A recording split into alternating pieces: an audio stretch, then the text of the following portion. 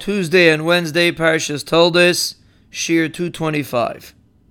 If Shmuel Birmem Zatzal was very makbid that even the individuals that supported the yeshiva, they were mechazik Torah, he would encourage them and push them to learn also. It's not an excuse to support Torah that patters you from not learning yourself. And he once said over, when he was walking through a man's mansion, he said, with each step that I take on this individual's fancy carpet, I feel like I'm stepping on Meseches Brachas.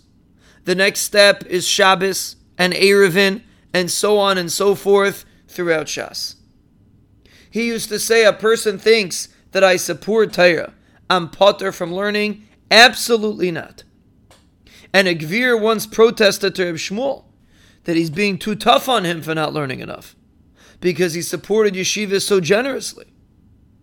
Reb Shmuel responded with the following mashal. He said, let's say you would see an adult squealing with delight while he's playing with toy cars. Wouldn't you feel sorry for him?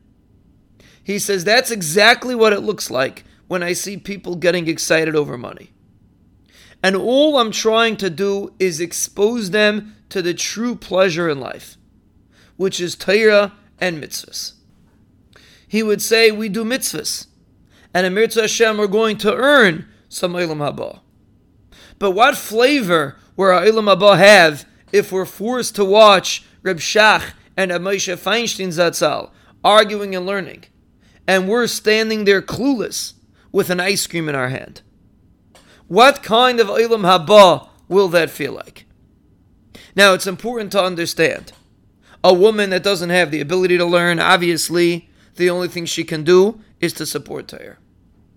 His point was that a person should put in the effort and realize that just supporting Torah without fulfilling your obligation to learn what you can learn is not enough.